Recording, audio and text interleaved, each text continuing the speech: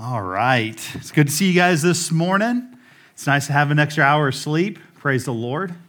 That's good. Almost didn't even need coffee this morning, but then I realized, yes, I do. I do need coffee. I see some of you guys follow suit. That's great. Holy Spirit, God's Word, and coffee. It all works together. It's a great holy thing.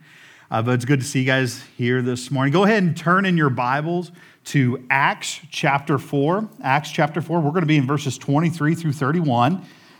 23 through 31. If you've got your journal with the scripture and all that, you can use that. Or if you didn't bring a Bible with you, you don't have that, I think there's some in the back. Or you can reach in front of you and grab one of the Bibles that are in front of you. And if you don't have a Bible at home, you need one, just grab one of those and take it with you. No one's going to stop you at the door. All right? Don't worry about it. It's all good. And we're going to be in the ESV is where I'm preaching out of today. I know that's what most of you guys have. Just as Pastor Dave said, I'm Blake Canterbury. I'm the church planter at residence here at City on a Hill. We're planting Redemption Church in Monroe, about 45 minutes south of here. And God's doing amazing things with our church plant. We're getting closer and closer. We got a place to launch out of in 2022. And we're getting a group. Our group is coming together. We got some of our people here today, some that are going to be watching online, and just really excited for what God has in store for us as a church plant in Monroe. And you'll be hearing more about us as we get closer to launch. Amen. So just really excited to be here this morning. All right, let me go ahead and read. I think I gave you enough time to find it. Let me go ahead and read Acts chapter 4, verse 23 through 31. When they were released, they went to their friends and reported what the chief priests and the elders had said to them. And when they had heard it, they lifted their voices together to God and said, "Sovereign Lord, who made the heaven and the earth and the sea and everything in them, who through the mouth of our father David, your servant, said by the Holy Spirit, why did the Gentiles rage and the peoples plot in vain? The kings of the earth set themselves, and the rulers were gathered together against the Lord and against his anointed. For truly in this city there were gathered together against your holy servant Jesus, whom you anointed, both Herod and Pontius Pilate, along with the Gentiles and the peoples of Israel, to do whatever your hand and your plan had predestined to take place. And now, Lord, look upon their threats and grant your servants to continue to speak your word with all boldness, while you stretch out your hand to heal, and signs and wonders are performed through the name of your holy servant Jesus." And when they had prayed, the place where they had gathered together was shaken, and they were all filled with the Holy Spirit and continued to speak the word of God with boldness. Father, we thank you for your word. We thank you for this opportunity to open your word today, to allow the testimony of your church 2,000 years ago on a whole nother continent, and this early church, this new work through Christ, to see their testimony and to be able to apply it by your Spirit to our lives. So, Father, as we read today, as we mine your word for what you have for us, let us see and let us know what your Spirit is saying. Give us boldness. Lord, grow us. In Jesus' name, amen. All right. So the great thing about doing a sermon series where you're going through a book of a Bible is that you get to see everything in context. So if you're here last week, Pastor Dave was talking about the beginning of chapter 4, and that's Peter and John before the council or the Sanhedrin, the leaders, the chief priest of the people of Israel, and they're in trouble. They just gave the gospel, and a man who was lame was healed, and these guys didn't like it. They crucified Jesus. They thought this Jesus stuff was done, and it's not done. And if you've got your Bibles open, just look back a little bit. I just want to read a little bit to you from that, just to give you a little bit of context here. So chapter 4, verse 13 through 21, real quick, it says, "Now when they saw the boldness of Peter and John," now they being the council, "and perceived that they were uneducated, common men, they were astonished. And they recognized that they had been with Jesus." They look like Jesus, they act like Jesus, they've been with Jesus. "But seeing the man who was healed standing beside them, they had nothing to say in opposition. But when they had commanded them to leave the council, they conferred with one another, saying, 'What shall we do with these men? For a notable sign had been performed through them is evident to all the inhabitants of Jerusalem, and we cannot deny it. But in order that it may spread no further among the people, let us warn them to speak no more to anyone in this name, the name of Jesus. So they called them and charged them not to speak or teach at all in the name of Jesus. But Peter and John answered them, whether it is right in the sight of God to listen to you rather than to listen to God, you must judge. For we cannot speak of what we have, for we cannot but speak of what we have seen and heard. And when they had further threatened them, they let them go, finding no way to punish them because the people were all praising God for what happened. So instantly from there, they go back to the church, Peter and John. They show up where the church is at, and they tell them this is what's happened. So just to kind of get the idea of this, if you're sitting in that church building, all right? This is City on a Hill and back in the book of Acts, all right? You're sitting in that building. Here comes Peter and John. They tell you what's happened. It's not a light thing. It's a very heavy thing. Big news that they just gave you. They went, spoke, taught the name of Jesus. Someone was healed. Amen. But then the leaders of their religious community, the leaders of their cultural community, just told them, don't do it anymore or else. And guys, as we look at this, I want you to understand this was, and Dave kind of spoke about this last week, that from this point on, you're going to see the church persecuted. From this point on, persecution just comes to the church. But this is a pivotal moment where the church makes a decision. And we're going to talk about how they came to that process today. Because I think that's super helpful when we determine the decisions we make as we follow the will of God. As we look at the Word of God, as we pray, as we discern what's in front of us in our lives, what's in front of us as the Church of Jesus Christ, what we're called to do, where we're called to do it, and how we're called to do it. As we go through all that, as we're led by God, we're going to have, and you probably already have maybe in your life, pivotal moments where you've got to make the choice. Are you going to speak with boldness or not? And the church had this moment right here. They hear the testimony. They hear what happens. They get the news bulletin. And then they do something about it. So let's talk about what they did. All right. The first thing they did was they reacted to this news with prayer. So they react with prayer. We see this in verse 24. When they had heard it, when they have heard this news, they lifted their voice together to God. And they said, Sovereign Lord, who made the heaven and the earth and the sea and everything in them. So when the church receives this news that they've got to stop teaching, speaking, meeting in the name of Jesus, they've got to stop. That those who are in authority in their world, everything they've known is telling them to stop, that they've got to do it. This is how they react. They go, okay, first thing we need to do is we need to pray. We don't need to sit down and try to figure this out on our own. We don't need to have a leadership meeting about this. We don't need to go through, we just need to pray. We need to go before our Lord. We need to go before God and lay this before Him. And that's what they do. They pray. And they pray in such a way that they start out understanding who is really in authority over them, under whose authority they do this. So they start first with Sovereign Lord, who made the heaven and the earth, the creator of all things. The sea and everything in them. He is the one who created everything. He is the one who gave them Christ. He is the one who is in total control of their lives. And I got to say, sometimes in my life, when I think about or when I have pivotal moments, my gut reaction isn't just to pray. My gut reaction, I'm just being honest, is to try to fix it, try to figure it out, try to go, what do I do next, and lay everything out. And you may be like me where you think that way, like where you kind of go like, okay, so here's a major issue, here's a pivotal point, and I'm just going to try to figure this out and then react in the best way.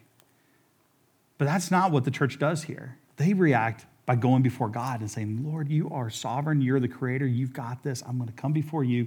And what are we supposed to do? And the reason why they do that, I really believe, and you can see it through even the first few chapters of Acts. So Acts starts with, we see especially in chapter 2, it starts with the day of Pentecost. And what were they doing? They were praying.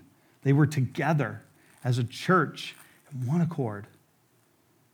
Prayer wasn't just something they reacted to bad news with. Prayer was something that they reacted with everything with. It was what they did. They sought the Lord first. And so when they get this, they have this big news, they seek the Lord first. They go to him first. They understand who he is. They understand that they are under his authority. They're still remembering the Great Commission. They're still remembering the words of Jesus before he ascended into heaven, which is all authority on heaven and earth is given unto me. So even though the authority in their culture is telling them no, they understand who the real authority is. And they go to him first. So the question we need as we look at this and we look at how the church reacts here, the question we need to ask ourselves is, do we react with prayer? Do we react with prayer? Especially when things get rough and tough. Now, what I love about prayer and what I love about God is his door is always open.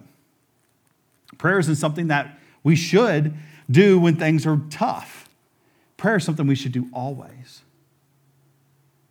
By God's grace, through faith in Jesus Christ, we have been given a right relationship with him. That's the good news. And through that good news, we now have God residing within us through his Spirit. And we have an open door, an open access to God at any moment, anytime, anywhere, no matter what. If you feel lonely, if you feel lost, if you feel out of control, if you feel all these things, whatever you feel, whatever you're dealing with, whatever you see, you've got God with you, and he is for you. He is here for you to speak, to talk, to interact, to petition, to pour out your heart and your need, your hurt, your lostness, whatever you're feeling, whatever you're seeing, whatever's in front of you. As the church reacts in this way, we see that it's a change and a natural mindset.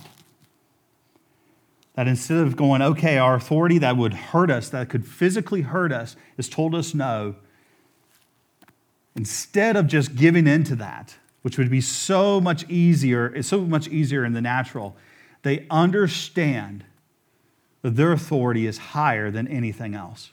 And they go to him first. So what do we do, Lord? This is who you are. We see number 2, the second thing that they do is they rely on God's plan. We see this in verse 25 through 28. So they start to pray, and this is what their prayer looks like. Who through the mouth of our father David, your servant, by the Holy Spirit, and then they quote Psalm 2, verses 1 through 2, and this is what it says. Why did the Gentiles rage and the people plot in vain? The kings of the earth set themselves, and the rulers were gathered together against the Lord and against his anointed. For truly in this city they were gathered together against your holy servant Jesus, whom you anointed, both Herod and Pontius Pilate, along with the Gentiles and the people of Israel, to do whatever your hand and your plan had predestined to take place. They rely on God's plan. They understand. They even back during the time of their father David, the servant of God, the King David, under the power of the Holy Spirit, writes and actually a word of prophecy that the Gentiles rage, the peoples plot in vain, the kings of the earth set themselves up, the rulers gather against the Lord and against his anointed, which is Jesus.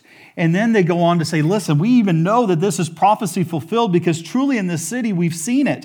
We saw Herod and Pontius Pilate and the Gentiles and the people of Israel come against Jesus and crucify him. So we see, Lord, that opposition to the good news, opposition to Jesus, opposition to us, and opposition ultimately to God is something that should and will happen and has. They identify this because they see that all that opposition, all that's happened was according to God's plan. That he predestined even when David spoke these words thousands of years before Christ. that he predestined that the Lord's anointed would be that they would come against him. And he goes, and then this verse in verse 28 shows us, it says, to do whatever your hand and your plan had predestined to take place. God knew the opposition that would come against Christ. He knew the opposition that's coming against the church. So they say, listen, we know that what we're seeing is not news to you, God. I love that. Our God does not sit up in heaven and he gets news bulletin notifications on his iPhone and goes, whoa, hey, man. Oh, did you see what happened on earth? Did you see what's going on with the church? Did you see? Oh, wow. No, he's not. Nothing's news to him. He knows the end from the beginning from the end. He knows what's going to happen. He knows what's happening in your life. He knows what's happening in the life of the church today. He knows. What we're dealing with today is not news to him. He knows. He knew. He predestined. It's according to plan. Even the death of Jesus, that's according to plan.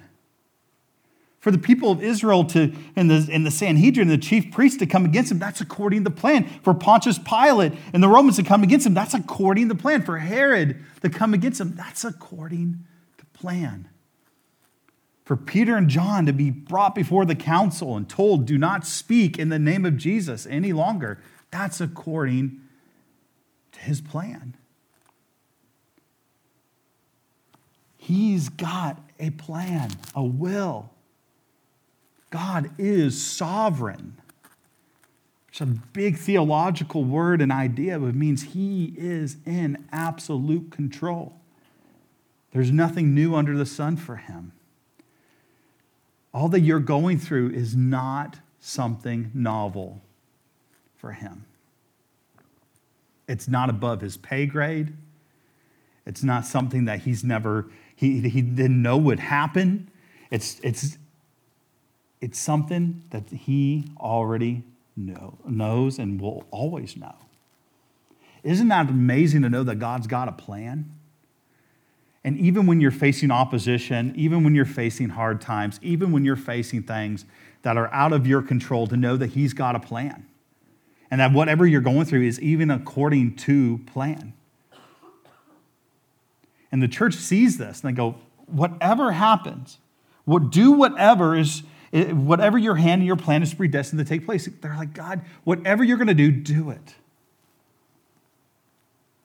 And then we see number 3 here. We see that they refill with God's faithfulness. And this is where I want to park here for just a little bit. Verse 29 says this, and now, Lord, look upon their threats and grant your servants to continue to speak with your word with all boldness. Because here's the idea. I want to point this out. Grant your servants. Now, if you've got a different translation than the one I'm speaking from, it might say something different. It might actually say bond servants. A bond servant is different than a regular servant back in this context, back in the days of the apostles in the book of Acts in chapter 4. A bond servant would be someone that they don't have a choice. There's a bond. They are a servant whether they like it or not. So this is where this helps us as followers of Christ to understand, okay, so when we react with prayer, we know God is sovereign and in control. We know he has a plan, but we're dealing with some stuff, some opposition, some hard things that we got to go through. And we know there's a plan, but how do we go through that plan? How do we have boldness? How do we speak his word and do what he's called us to do in the context he's called us to do it within this pressure and all this stuff going on?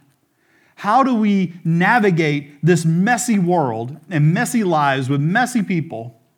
How do we do that with boldness when I feel like I'm just a mess? We see here that their wording here for servants as bond servants, it's that they were bought with a price. That their lives aren't their own any longer. They were bought with this price, and the price that we know is the blood of Jesus Christ. It's good news. What we see in this good news that we have in Jesus Christ is that he died. He went to this old rugged cross that we sing about, and he died for our sins, for our shame, for our guilt, for eternal condemnation that we deserve. He died, shed his blood, so that we can be eternally healed and set free. But now he is our Lord. He is our Savior. We are under his authority. We move according to his hand. We walk according to his plan. We are his bondservants, and praise God we are, because that means we are under his protection. We're in his hand. We are his people, called by his name to give him glory, to speak his word, commissioned, a great commission, a grand commission to go and to speak, to teach, to baptize, and to make disciples. That we have been bought. Praise God for that everything that we deal with, the messiness of life, all this stuff that we go through, that all that has been paid. The price of that, the brokenness of that has been paid on the cross. And now we can hand our messiness back over to him, our brokenness back over to him, and by grace through faith, see him transform us into him. More into his thinking, his image, knowing his good and perfect will for our lives. So here's his church, knowing they've been bought with the price, knowing that they have great opposition ahead of them, knowing that if they move forward, they don't know what's going to happen next, but that they're moving forward in faith in God's will and the plan that's set before them because he bought them with a price. And they say, look upon these threats. Look upon what's going on, Lord. Look upon who's against us, and for your name's sake, the namesake of Jesus, and grant us, your bondservants, to continue to speak your word, to continue to be obedient to the call, and to do it with all boldness. Because we see in verse 13, Peter and John did not do this meek and mild. They did not do this. They did not speak the name of Jesus just under their own power. They did it in boldness of who Christ is and what he's done, the price that had been paid on the cross, the resurrection from the dead, the death, hell, and the grave has been defeated. Now here we are, 2,000 years later, and that still is true. Your sins have been paid for. My sins have been paid for, yet sinfulness is still there. Our brokenness has been paid for, yet brokenness is still there. A way has been made through Christ, yet there's others against that way. Yet we walk in boldness because of who Christ is and what he's done and the paid price of the cross. So they ask, Lord, look upon all this. We walk according to your plan. We don't know what's going to happen. There may even be fearful in this moment. It'd be totally natural for them to be fearful in this moment. I mean, I would be fearful. Imagine with me, like if the president or the governor or the mayor or the whatever, someone in authority over you that can put you in jail, even take your life, says, do not speak the name of Jesus. It would be natural to be fearful. Yet they're saying, in all of this, in all their humility before God, they're saying, make us bold. Let us speak boldly. Let us speak with joy. Let us speak with absolute conviction and faith in who Christ is and what he's done and the good news and the teachings he's given us. To make disciples, to continue to advance the kingdom. This church goes before the Lord in need of him to remind them, in need of him to refill them of his faithfulness. They see this stuff in front of them. They're reacting the right way in prayer. They're relying, knowing there's a plan, and they ask the right ask because God's transformed their hearts and their minds, and they go, Lord, we want to keep moving in this direction, and we want to keep being bold. And we see here in verse 30, they even go further. They say, while you stretch out your hand and heal, and signs and wonders are performed through the name of your holy servant Jesus. Here's the idea. They're like, make us bold. Let us do what you've called us to do. And then you are going to do the work. You are going to work the miracle. You're going to do what you already said you're going to do. We have faith that you're going to do it. It's a miraculous thing when someone gives their life to Christ, when someone's eternally healed, when there's transformation that happens in someone's life through Jesus Christ. You're going to work the wonders. You're going to work the signs. You're going to heal. And I love this in verse 31, when they get to this point where they pray this prayer of faith, asking for boldness, this is how God reacts to them. And when they had prayed, the place in which they were gathered was shaken, and they were filled with the Holy Spirit and continued to speak the word of God with boldness. Here's something that we have to know, that we have to know, that we have to know. In any circumstance, our God is faithful. He's faithful to his word. He's faithful to his will. He's faithful.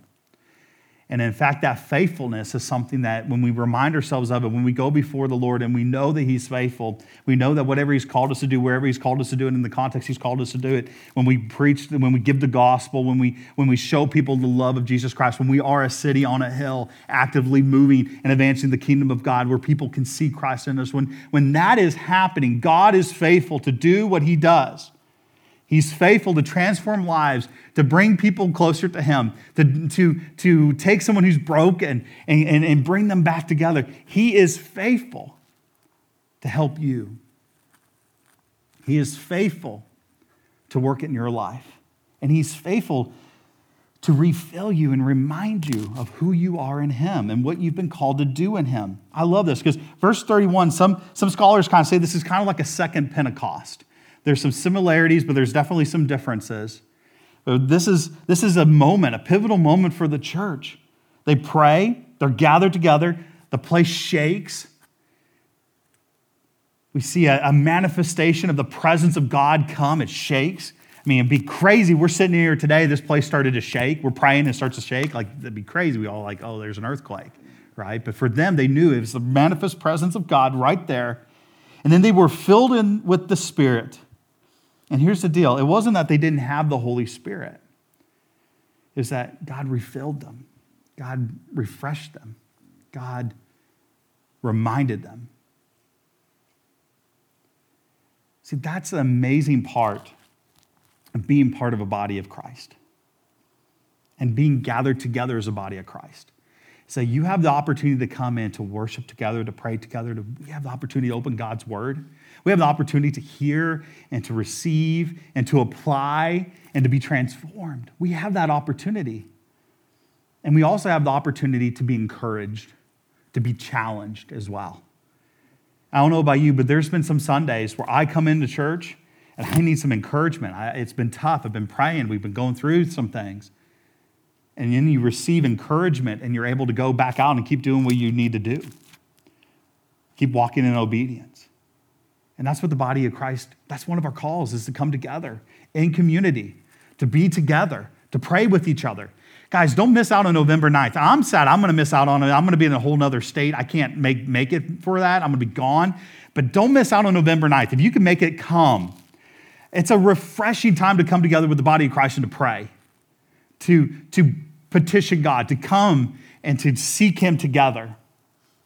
So don't miss out on that. But here's what's amazing about that is when you do that, God is faithful to refill you, to encourage you, to remind you, to put back before you the call that he has for your life. And to give you the boldness you need to speak his word where he's called you to speak it. So here's the big question.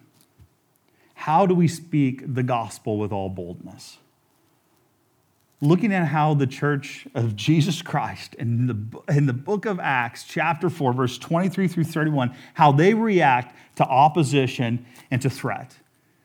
When we see how they react with prayer. So you want to preach the gospel, you want to give the gospel, preach the gospel with your life. You want the gospel to be before you, this good news be before you personally, but also for those that you interact with and have influence over. If you want that, pray. Seek him. Just seek him. He loves you. He's for you. He wants to transform you. He wants to help you. He's given you a call, a mission. And some of you guys have been called to do that in places that I could never go. Pastor Dave could never go. The elders of this church could never go. You've been called to go into places that you've been called to go into by God, that you were created, that he predestined for you to go to with all boldness. But he didn't call you to go there by yourself as a lone wolf and try to do this under your own power. He's called you to do it within a body and with prayer, with him foremost before you. You've been called. We've all been called. That's how this works. Wherever it is, it may be in a school, maybe in a business, maybe wherever it may be, in your neighborhood, with your family, with your friends, no matter what they say, no matter what the reaction may be, you've been called there to let the light of Jesus Christ shine through you, to give the gospel through your life and through your word. There's a lady on our core team told this story, and it's just an amazing testimony to somebody just walking in obedience through hardship in their life. They were dealing with, I'll keep it a little bit broad, but they were dealing with unimaginable heartbreak. They lost a child, and they were walking through that. And as they were walking through that, they're just walking by faith through grace, and just trying to just do the best they can through this, and to seeking God as a family. It's excruciatingly hard for them. But she told the story that about a year or so after they lost her child, that a coworker came up to her, that this coworker did not know Christ, and came up to her and decided, I just want to let you know, seeing how you walk through this brought me to Jesus. And this woman gave her life to Christ by watching this follower of Christ allow God to walk her through this hard, crazy season, to walk her family through this hard, crazy season, and for her to walk by faith in his will through that. It brought this other person to Christ just by her observing God's faithfulness and this woman's walk. And I got to say, guys, there's people all around you that are observing you as a follower of Christ. And the boldness that we walk in is not just by speech, it's by how we live. It's the audacity to live according to God's word. No matter what the world says, no matter the threat or opposition, to say this dictates, the teachings of Jesus is who I put my life on. I build my life on the teachings of Christ, the teachings of God's word. I'm led by his Spirit, and I'm commissioned and called to let that light shine, to speak of the name of Jesus. When we do that, amazing things happen. Amazing things happen. So how do we walk? And how do we give the gospel with boldness? We pray. We also know that God's got a plan. He's got a plan for your life. He's got a plan for all of our lives. He's got a plan in general. He's sovereign and in control. This is not news to him. It's very, very good to know that nothing we deal with, whether it's COVID-19, whether it's whatever it is, whatever we deal with is not news to God. He is in control. It's going to be okay. He's got you. He's got a plan. Rest, rely on his plan, and know that he is faithful. We can be bold because he is faithful. No matter if we face opposition, he is faithful to be fruitful to whatever comes our way. There's a book that I was given, and you might have heard of it. It's one of those, like every Christian library should have one type of books. It's the Fox Book of Martyrs. You can find it free online too if you just want to look it up. You can Google it and find it somewhere. How many of you guys have heard of that book? All right, good chunk of you guys. If you haven't, check it out. But it's not light reading. It's a hard read. It's basically what it is. It's all the martyrdom of Christians, especially in the early church, the disciples of Christ, how they died for the gospel. Now, there's some newer translations and newer stories and stuff that you can find as well. That's on, you can find out on Amazon, and all that kind of stuff. But the Fox Book of Martyrs, when I was 19, I rededicated my life to Christ. Someone put that in my hand and said, "You should read this." And it just broke me. It was humbling. But it was sobering as well to know that for the gospel's sake, these people were willing to not just face opposition, to not just see their good name tossed in the mud, but to even give their lives for the gospel. And as followers of Christ, we need to know that what we have, the jewel of eternal life in Jesus Christ, and being able to give that jewel to someone else, to be able to give that gift of proclaiming what we have, the hope that resides in us, is worth our very lives. It's worth it, because this life is just but a vapor, but what we have in Christ is eternity. For those who don't know Christ, who are far from God, that the best gift we could ever give them is the gospel. And it's not the gospel with apology, but the gospel with boldness. I was saying, what you need in this world is not another philosophy or ideology or whatever it may be, or to find a Savior outside of Christ, but what you need is Him and His finished work and what He has for you now. And to speak in that boldness because you have it. I heard an atheist say this one time, that he loves it when Christians tell him the gospel because he knows that they genuinely care for him because they give him the gospel. He's like, if they didn't care for me, they just let me go. If you care, speak with boldness. If you love, speak with boldness. And whether you care or love, speak with boldness because you care and love your Lord. And you've been called to speak His word with all boldness. Now, if you do not know Jesus, the Lord that we're talking about, the one who died for you, if you're new and you just maybe you've heard of Him, but you've never heard this good news, I want to pray for you. I want to pray with you. I want you to know Him like I know Him. I want you to know that by what He did on the cross and the resurrection His resurrection from the dead, that He's given you eternal life. And not just eternal life, but a right relationship with God.